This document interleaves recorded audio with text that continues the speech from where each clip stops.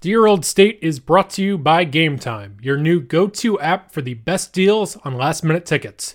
Ticket prices drop right before the game starts, and because Game Time tracks prices in real time from thousands of trusted sellers, they're able to show you the best last-minute deals with prices up to 60% off.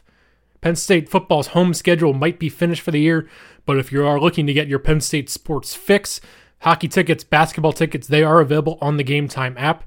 Men's basketball team is off to a strong start this year and has some big home games coming up too against Wake Forest, Maryland, Alabama, Big Ten play in January and February as well. Game Time is a great place to go for those last minute tickets for good prices. And you can also click on your seats and view exactly what the seats are, where they are, what it'll look like at the game. So check that out. Get your Penn State basketball and hockey tickets on Game Time. The Game Time app is simple, quick, and easy to navigate. Download the Game Time app in the Google Play or App Store and score last-minute deals on tickets up to 60% off.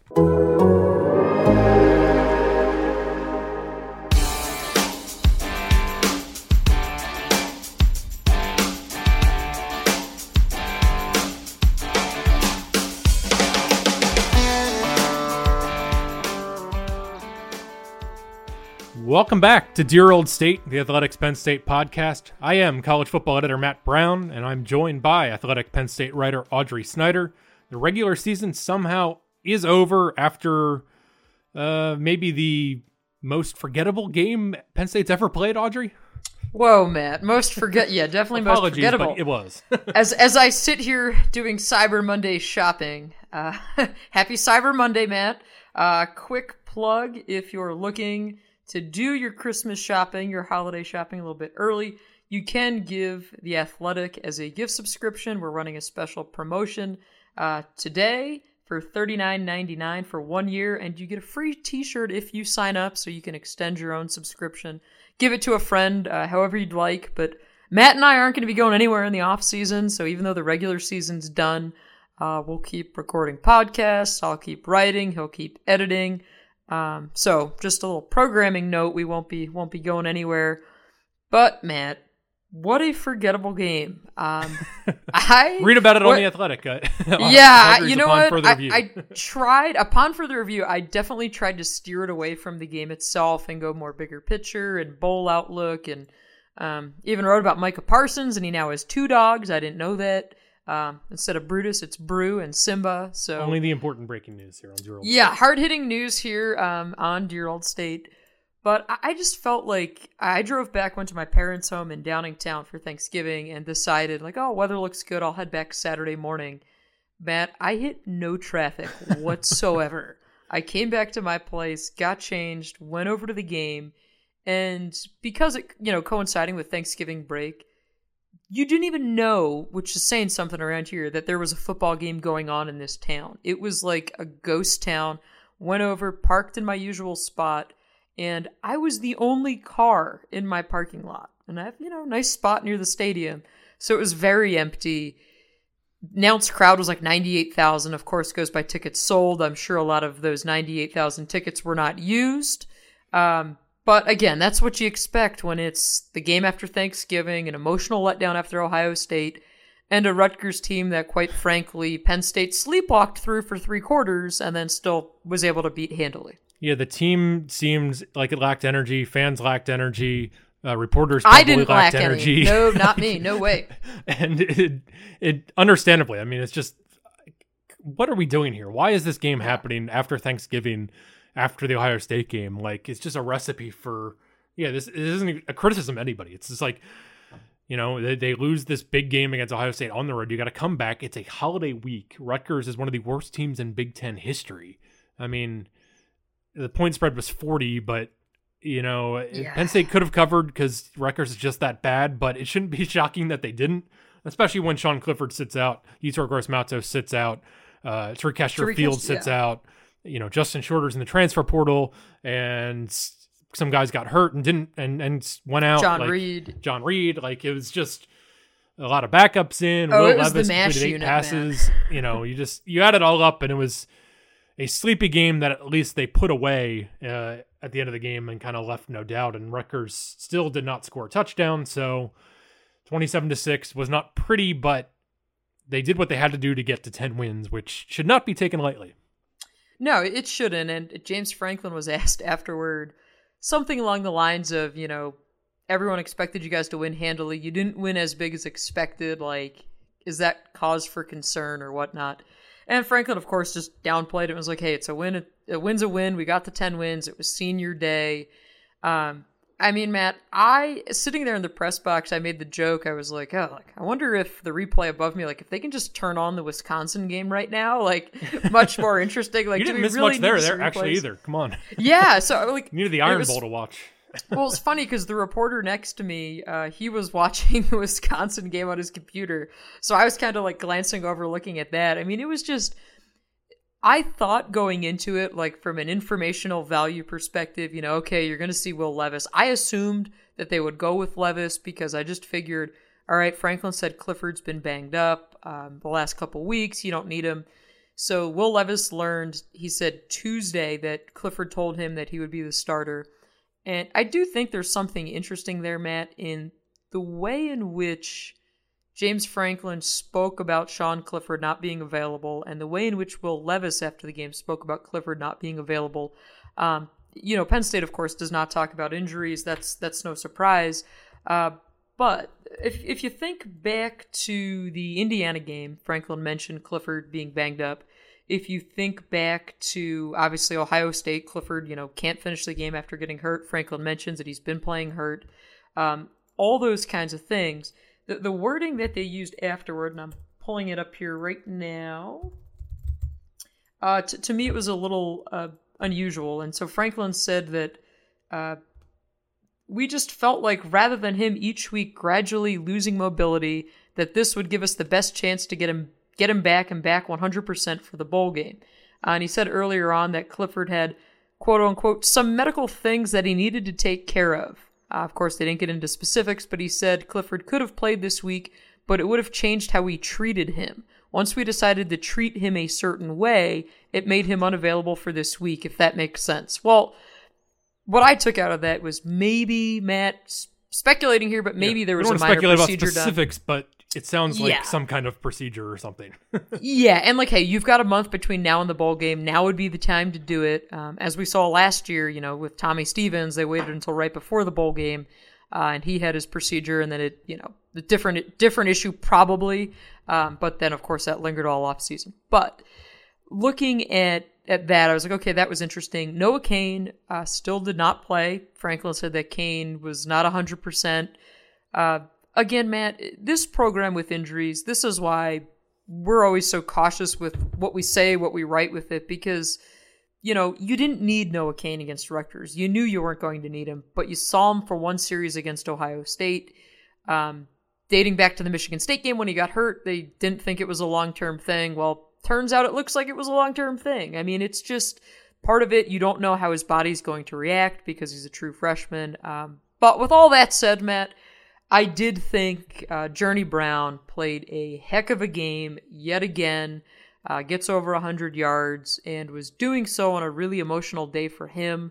One of his younger cousins had passed away the week prior, so he had gone back home to Meadville and then returned to campus last Tuesday and did not miss a practice because he told teammates that, Penn State football is his second family and he wanted to be there, and that it was important for him to be there. So really an emotional day for him. But, I mean, Matt, you look at the future of this backfield, and I wrote about it Upon Further Review. I think Journey Brown is the best surprise for the offense this year. I mean, everybody was Ricky Slade, then it was Noah Cain, and I still think Noah Cain's going to be great. Let's just get that out there. But Journey Brown, I think most people, myself included, thought he'd be in more of a complimentary role this year. But he's the featured guy. He's looked really good doing it. I think for sure a pleasant surprise. Yeah, he had 100 yards. Actually, the second leading rusher, Will Levis, for the record, led That's Penn right. State in rushing, 17 carries, 108 yards, had a 49-yard run. Journey Brown then had 16 carries for 103 yards and 3 touchdowns, had a 33-yard run. Journey Brown now tied for 4th in the Big Ten in yards per carry at 6.1, and he's tied for 4th in rushing touchdowns at 10. Still only 688 yards for the season, but he's kind of emerged with 100 yards in 3 of the past 4 games. And, Ohio State, if he would have got 20 carries, probably would have run for 100 yards too. Had 11 carries for 64 yards. So yeah, just great story. He's really come on strong. He's a guy who was like a high school football legend, but was still just kind of an overlooked 3-star recruit. And you have all these highly touted guys. And, I think you could argue that, I don't know. I think, his production obviously has been the best. I don't know who I would pick between Journey Brown and Noah Cain as like, who's the best running back on Penn State right now? But literally right now it is Journey Brown because we've barely seen Noah Cain in the second half of the season. So I have to give him a lot of credit for that. Great to see. And, Penn State, for all of the sort of frustrations about the running back situation this year, there is a ton of talent in that room and potentially a really, really bright future for that running back room as well. And obviously you think they're going to work very, very hard to try to keep Ja'Juan Seider on the coaching staff because he's somebody who a lot of people would be interested in because of his recruiting prowess and the success they've had with running backs as well. Yeah, I mean, he's what makes that room go. And you look at, his success not only with developing running backs, but also as a recruiter. To me, that would be, off-season priority number one. To me, that's a really, really important piece of it. And Ricky Slade did post on Instagram Sunday a photo of him ringing the victory bell that said, "A champion is simply someone who did not give up when they wanted to. Till next year, Beaver." So, I don't know, Matt, if that means he's coming back. The only player currently, Penn State player who was on the roster, who's in the transfer portal, is wide receiver Justin Shorter. But you look at that depth in the running back room, I know that's one spot where you say, man, what are they going to do? Because you also look, and they're slated to bring in 2 guys as well in this 2020 recruiting class. So, do you have 6 scholarship running backs? I don't know. I mean, this is, I guess, another theory here, and I've talked about it with some people. Ricky Slade, the best attribute we saw from him this year was catching passes. Is that something that they try to do with him more next year, assuming he's around next year? Maybe that is kind of a way that they try to tap into his skill set a little bit. I don't know. But yeah, I mean, you just look at the excess of wealth in that room. It's pretty crazy when you think about it. But I think the other thing with Journey Brown, Matt, the perspective that he brings to that room, I think, is invaluable because, like we said, he wasn't that 5-star guy. He wasn't that 4-star guy. James Franklin said afterward, too, that in his 24 years of coaching, he didn't think he's ever been around a kid who has overcome more adversity in his life than Journey Brown. I think when you bring that perspective off the field, right, and it's, all those running backs, they're different personalities. They like to have fun, where Noah Cain's like the more serious guy, and they've all said that. But when you have a player, and I pulled this quote up too, because this is just kind of like mature beyond their years, but Journey Brown was asked after the game about, losing his cousin the week prior and all that, and he said, "When I roll out of bed, I think about the people who are still here. I think about what I got to do for my family up here at Penn State and my family back at home. That's why I get up every morning. I knew they would do the same because they sacrificed for me." I mean, this guy is just happy to be here. And really, the production's matching it. I mean, to me, this is like, he's arguably the best story on that team when you look at what he's overcome and all those kinds of things. But to see the production matching it is really good. And yeah, Ja'Juan Seider, in my mind, would be I want to say the coach that you could least afford to lose in the offseason, but Sean Spencer, I think, would be right there with him. Well, speaking of losing somebody, we did mention it. We haven't really talked about it in depth because we didn't have a Thanksgiving podcast. So Justin Shorter is in the transfer portal, the former number 1 wide receiver recruit in the country. Obviously had a frustrating year and kind of weird timing before the last game, after a game in which he did actually have 3 catches against Ohio State, but it was a game also where he did not start again, where Dan Chisena was in the starting lineup. So Shorter, who's only a redshirt freshman, and unless he gets a waiver, which who knows knows what reasons people come up with for waivers anymore, would theoretically have to sit out next year if he transfers somewhere. So are we surprised? I don't know. The timing was certainly strange. Yes, I was surprised by the timing of it, I think more so than anything. So this happened last Tuesday. Franklin had met with Justin Shorter before the press conference, and then Pete Thamel tweets that Shorter's in the portal while Franklin is doing his Tuesday press conference. So that was certainly weird timing. So James Franklin's getting asked about a player going in the portal, like literally right as the player entered the portal. But I think the thing here, Matt, is, you look at a Juwan Johnson and change of scenery. Obviously, different situation for Juwan, but change of scenery was good for him. I just wonder with Shorter why it hasn't worked to this point. And, last year you could point to the injuries. This year, starts off the season slow, then gets hurt, misses like a game and a half, 2 games, then comes back and just never puts it together. But I think that position as a whole, you look at it. So Daniel George started then this past week, which I thought was weird because it was senior day and Chisena had started prior. And I'm not making, stating a claim to start one guy over the other. I don't know. I thought it was kind of weird because he had started before and it was senior day, but whatever. So Daniel George starts and really doesn't do anything to impact the game. Although, to be fair, they didn't really do anything to impact the game in the receiving corps except for Jahan Dotson, because it's not like Will Levis was out there. They weren't throwing the ball. Being Peyton Manning. The one shot they took to Daniel George, Levis underthrew the ball. Arguably a 50-50 ball, but he underthrew it, gets intercepted. But I think, Matt, the point I want to make here about these contested catches, the 50-50 balls, and I'll have to go back and look at this in the offseason, so I could be wrong here, but I just feel like off the top of my head, there have been a lot of 50-50 balls that Penn State's receivers have not made this year. You think back to the Minnesota game. 2016 spoiled everybody. Yeah, I mean, it really did. And you were spoiled by watching Allen Robinson. You were spoiled by watching Chris Godwin. And I mean, you haven't seen it. And I get it. It's not fair to compare some of these guys to those upper echelon guys as well, or playing in the NFL, playing at a high level.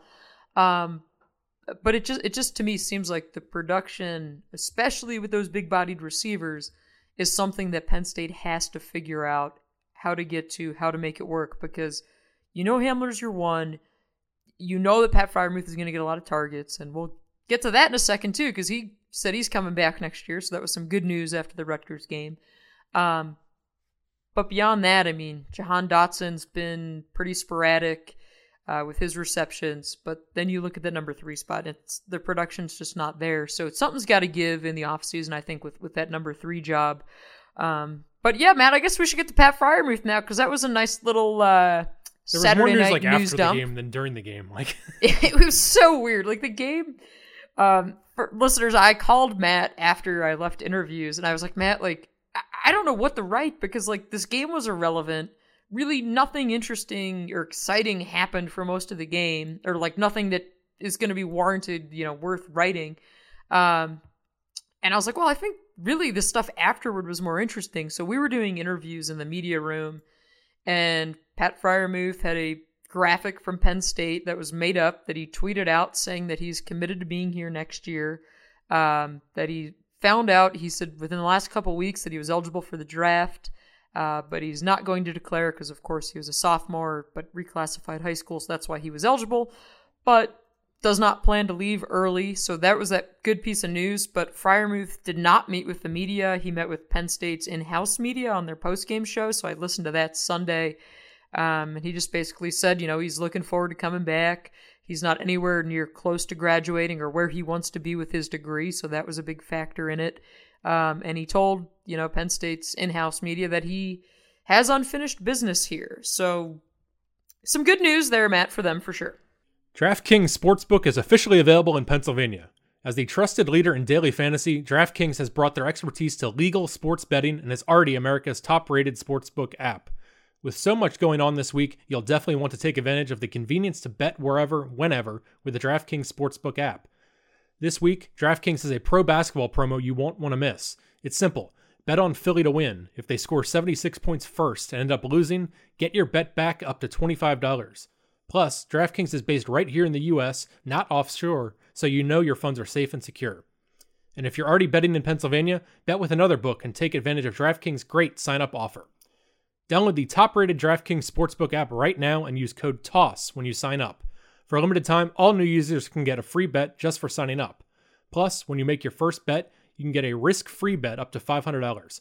Don't forget, sign up with code TOSS to place your first bet, and you can get a risk-free bet up to $500. Only at DraftKings Sportsbook. Must be 21 or older, Pennsylvania only. Restrictions apply.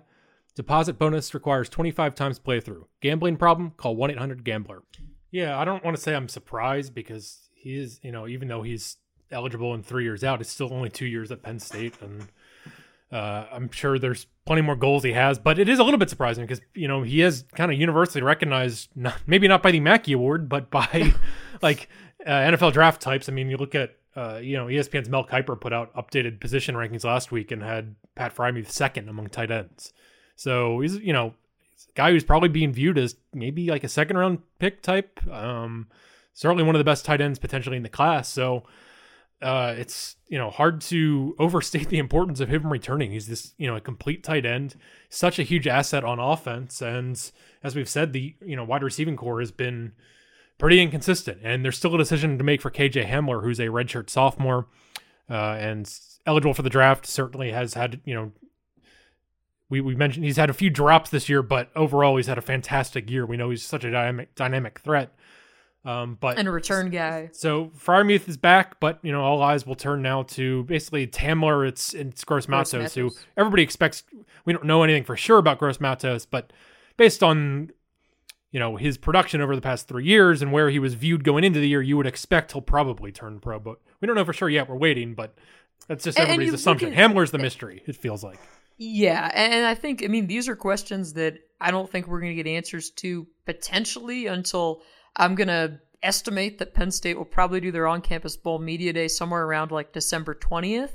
So, I would expect that those guys, since they are key players on the team, would meet with the media then and certainly be asked about it. Now, they may not say one way or another. I'd say wait until after the bowl game is what I would expect. Yeah, but, if they're coming back, and they know they're coming back, then maybe they'll just want to kind of get it over with and get it out there.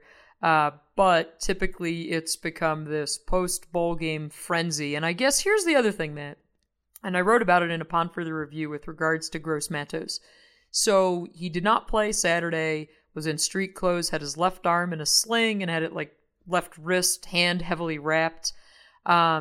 He finished the Ohio State game with his hand in a cast. Was like on and off the field late in the game, came back, finished the game. So again, we don't know if he would have been able to play Saturday had it been a more important game with a more meaningful opponent. Who knows? But if it's something, and again, we don't know this, but if it's something that maybe is like a lingering thing or whatnot, maybe we don't see him in the bowl game if the plan is to turn pro. I don't know. We haven't seen Penn State players go that route. Obviously Saquon Barkley didn't do it, but you have to wonder too, like, is that something? He's hurt already, yeah. And does it matter if it's a New Year's 6 game, right? If it's New Year's 6, does he play? If it's not, maybe he doesn't. I don't know.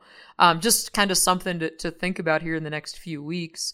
But I think the Hamler part is really interesting, and I don't know what he's going to do, kind of what are all the factors at play for him to make that decision, but you look at this offense without him, Matt, and boy, that's some uphill sledding if he's not coming back next year. I just don't know how this offense would function without him, just because there's not a player with his skill set on this roster. And, we spent a lot of time this season talking about the lack of depth in the receiving core and how that's shown up time and time again. So that the offense would look a heck of a lot different if he does not come back. If he does come back and you already have Freiermuth back, that's pretty exciting for Penn State. But again, some big decisions coming up here in the next month or so. Yeah, there would just be, okay, what kind of development can they make in the receiving core, which we can't, don't rule that out. I think John Dotson has shown nice flashes this year. He does have 462 yards, could go over 500 for the season. Not like some huge season, but for his first year as a starter, it isn't bad.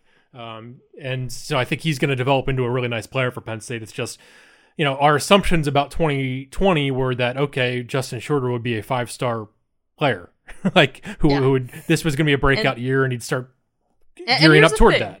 Shorter technically can still come back to Penn State if he'd so choose, and Penn State would have to accept him back, which again, I don't know why they wouldn't because he's a 5-star receiver, but I don't see that happening, Matt. I think this is a kid who, as soon as he went in the portal, probably before the last game, a ton of interest. Yeah, I think he's going to have his pick of suitors I mean, he is a New Jersey guy. Who knows? Rutgers, I don't know. But, I just think you look at him, you look at the caliber of recruit. For whatever reason, it didn't work here. Who knows?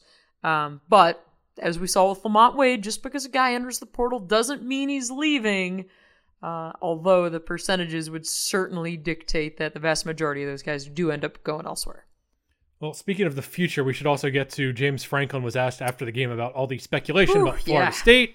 And I'll just go ahead and read his direct quote here from your article. He said, quote, "There is nobody that would want this not to be talked about more than me. I'm hoping this is going to be over very quickly. Like I told you, I love Penn State. I love our players. I don't see that changing anytime soon. It's a little bit the nature of college football, but I love Penn State. I love our players. I love what we're doing here. I don't see that changing anytime soon. Hopefully all this conversation will be over very shortly." That sounds like a man trying to hammer out the last details of a contract extension to me, but, Me too, Matt. The wording again there I thought was really interesting. And when Franklin was asked about this, he was asked because obviously, Florida State, his name had been connected there. Who knows with USC? Should the job come open, if that's, an option, whatnot.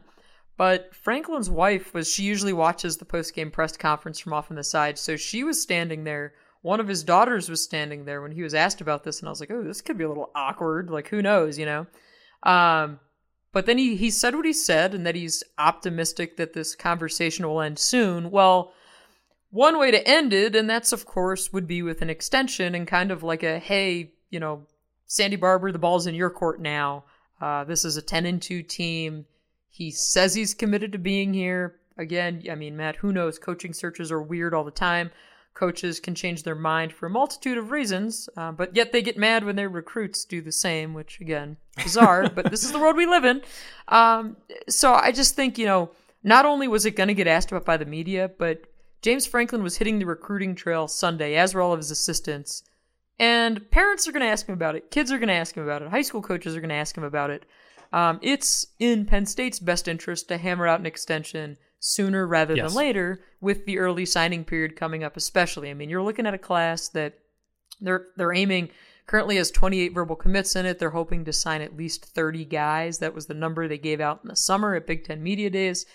So you still have some work to do with this class, but these kids need reassurance, because if you're asking them to early enroll here around like January 15th at the start of the semester, they got to know, where things stand. So, I thought that was between Franklin and Freiermuth. That's why I wrote about that after the game. I thought that those were the most interesting, most newsworthy developments that came out of a sleepwalk against Rutgers. And, I guess, Matt, if you're James Franklin, what more are you looking for in terms of maybe support from Penn State? Because we've heard him countless times about facilities and wanting to make these upgrades. And we do know that, they've done a ton of renovations in Lash during his time here.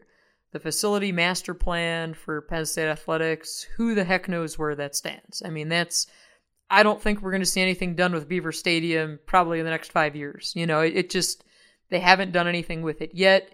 They keep saying, they're looking at plans and all these things and continuing to raise funds. But, this has been going on now for like 2.5 years. Nothing's happened yet with the biggest piece of your stadium, your facility master plan. But, he's gone to bat for his assistants before. He's gotten them more money.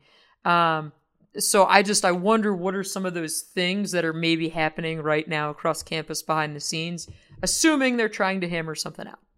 Well, use leverage when you got it. And James Franklin just won 10 games again, third time in 4 years. They can win 11 games for the third time in 4 years. They could finish in the top 10 for the third time in 4 years. They did finish, Penn State finished in the top 10 3 times in 5 years in the 2000s, late in Joe Paterno's run. They've not done 3 in 4 years since the first 4 years in the Big Ten. So obviously, just a run of consistency here. The program's been rebuilt, and again, we've talked about a potential for a high ceiling in 2020, depending on some of these decisions, how the roster shakes out. But we should move on quickly now to, Penn State is 10-2. The case has been made. It wasn't the most emphatic ending to the season, but the selection committee has really liked Penn State this year. They were number 4 in the first playoff rankings. They were the top 2-loss team last week. I think Wisconsin will jump Penn State this week based on the blowout win over Minnesota, but It's going to be interesting to see because there's a lot of teams stacked up together right now. I'm an AP voter. Mm-hmm. I had Penn State 11th, I believe. I should remember this off the top of my head. But it's been a long day. It's been a long day. I have Penn State, 11th. I have Penn State behind Florida, who has the win over Auburn.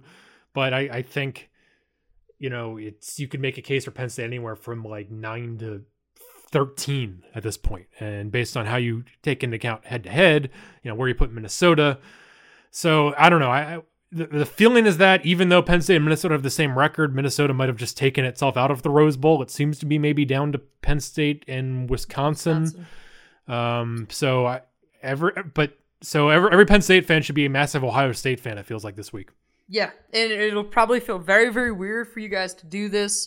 I understand it's going to be difficult, but that's what you want. You want Ohio State to blow out Wisconsin again for the second time this year, because that gives Penn State their best shot. And then, Matt, the other thing, you look at the Orange Bowl, well, Florida beat Florida State handily. Does Florida catapult Penn State?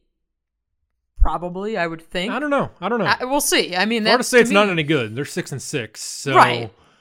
But you look at Florida as a whole, where this is where had Penn State beaten Rutgers like 50-7 or something, it would be different than the way it looked.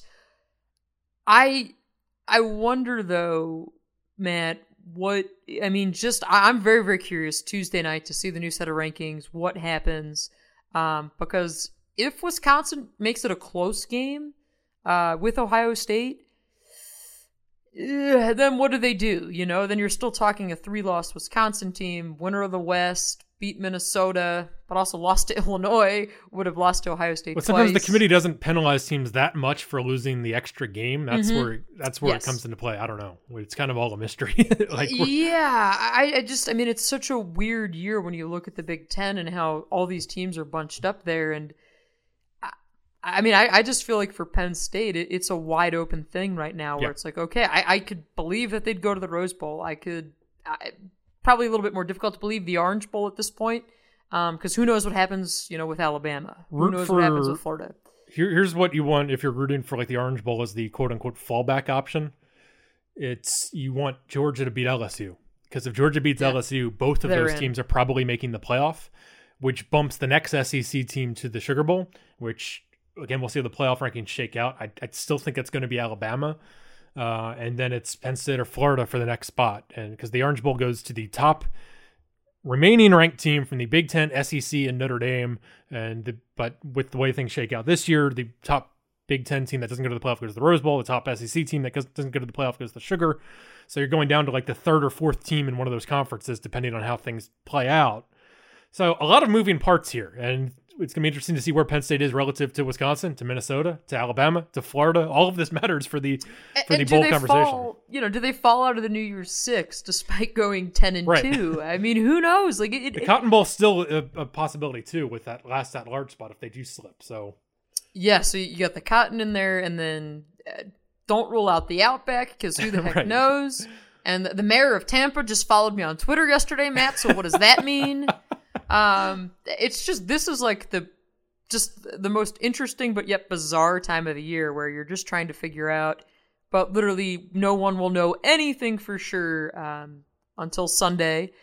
So that'll and of course, Matt, we'll get into the bowl stuff more later this week. As always, since there's no game to preview, we're gonna have to get a little creative here, come up with some different things to talk about on Dear Old State. But once we get that bowl schedule, like, for example, Penn State, the players are off till Thursday afternoon. The staff's out recruiting, so they're pretty much, everybody's just like taking a breath, regrouping. And then once you know the bowl opponent, Penn State will set their practice schedule, all that stuff, even though, like, right now, I guarantee you they know what day they're leaving for all of these different possibilities, because there's so much advanced planning and advanced scouting that goes into these things. Well, we will be back. That means Thursday for another subscriber-only edition of Dear Old State on The Athletic only. So please subscribe if you're not a subscriber. Read Audrey's content about Penn State. We'll have plenty of pre-bowl and post-bowl coverage to come. And we'll be back. Take advantage of our Cyber Week sale at The Athletic. $39.99 1-year subscription, $79.99 2-year gift subscription. Again, you get a free T-shirt which is, I believe we offered this once last year with the t-shirts. So here we are again. We'd love to have you. If you're not, again, you also get access, one subscription to everything across our network. So you're talking like 400 writers. And the app is so easy to use, Matt, that my parents love it, which really tells you something. There you go. I use it. My parents use it. Truly a great gift. There you have it. Subscribe to The Athletic, please. And thanks for listening to Dear Old State. Thanks to Audrey. Thanks to all of our listeners for sticking with us through this first season of Dear Old State. The regular season is complete, but as we said, still a lot more to come, and we're going to find out where Penn State will play its 13th game, see if they can get to 11 wins again. So thanks for listening to Dear Old State. We will be back Thursday on The Athletic.